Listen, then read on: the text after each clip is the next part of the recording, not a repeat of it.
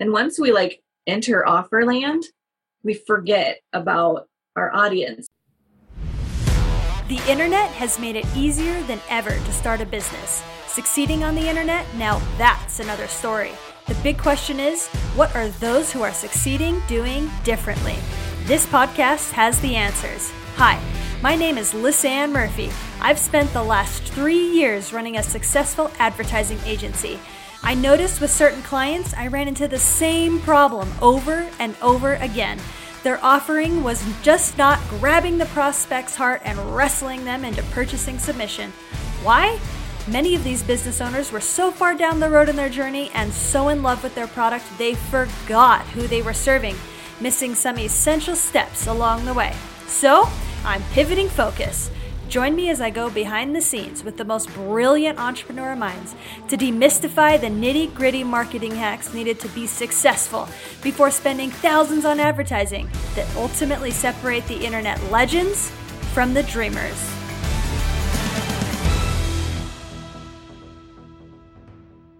On the previous episode, we heard from Cree Gentile. Cree gave us some tactical ideas to consider when creating a brand identity. Not sure what a brand identity is? Listen to the whole episode to find out. I am here with Christa Nichols. I've had an opportunity to get to know her a little bit, and she is a copywriting queen.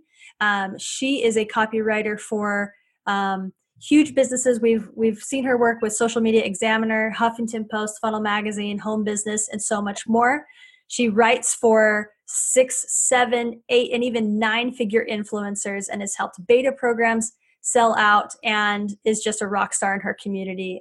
She works with her clients in a powerful way and takes them through very, very strategic processes to help them get clear on getting their message out into the world. So, Christa, thanks so much for joining me on the show today. You're welcome. So why don't you give our listeners just a quick background of where you came from and how you got to doing what you're doing today? Yeah, awesome. So I am a former journalist turned graphic designer turned social media manager who burned out, fired all our clients, and then became a high-ticket sales copywriter. That's a short version. I love it. I love it. You're like all that in just a lifetime. That's fantastic. It's all useful though. All of it played a part. For sure. And can you answer for our audience for this series? We're doing some quick vignettes of answering this question. What small marketing strategy or tactic has made the biggest difference in your business and why? Knowing your target audience. That is definitely something that I feel really, really strongly about, not just for my own business, but for the clients that I work with. Knowing who you're serving, what they need, and how to communicate with them is the most important thing. And can you speak more into that about why that's the case? Well, I think a lot of times it's easy for us to come up with offers, and once we enter offer land, we forget about our audience. So we go into the features and the benefits and the bonuses and how we're going to promote it, how we're going to market it, our numbers, what can we spend on ads, how do we want to schedule our social media? And we forget that we're doing this all for them, for our audience. And we also, we've already experienced the breakthrough of what the offer is providing. And it's easy to forget what it was like to be that person who still needs it. And so unless you can unplug from your offer enough to really dial in on your target audience, you could totally miss it with your messaging. And do you have an example of someone where they were getting X results before they were really dialed into their audience? And then what happened once they really narrowed in who they were speaking to and how those results changed? Yeah, so I started working with my friend Jamie.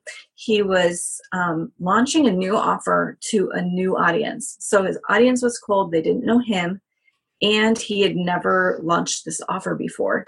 And I saw his offer, I saw all the components of it, and I was like, Jamie, this is great. What's the problem? Because he was just dragging his feet.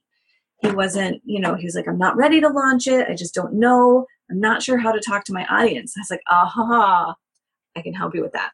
So I walked him through about 1,000,005 questions, the process that I use, and we were able to help him really dial in on exactly what the people who needed his offer would need to hear in order to buy. And when he launched his beta program, all the spots were gone within 48 hours. In fact, he opened up 2 extra spots because people wanted in so bad. And so on a brand new offer and a brand new audience, he was able to dial in so well on what his audience needed that he made it a no-brainer offer. Like, they couldn't not opt in on it. Whereas like a week before, he was like, I don't know what to do. This is a bad offer. I'm never going to get it off the ground. And that was just the best. I love that. I love that. I appreciate you sharing that experience. So, and Christa has actually offered to give you some of the questions that she asks her clients to help them get clear on their audience. So we're going to put that in the episode notes for you guys to pick up if you want that. And then I'll also put her information for you to contact her if you want this copywriting queen to make these big changes in your business and sell out your programs as well. So Christa, thank you so much for sharing a bit about yourself today and for sharing your passion. And it's just been great to get to know you. Thanks. I feel the same. It's been great being on. Thanks for having me. Thanks for tuning in to the Marketing Matrix podcast. On the next episode, we hear from Ella von Zutphen, an entrepreneur who's passionate about saving time through simple productivity hacks. Listen in as she shares why publishing is her most powerful marketing tool.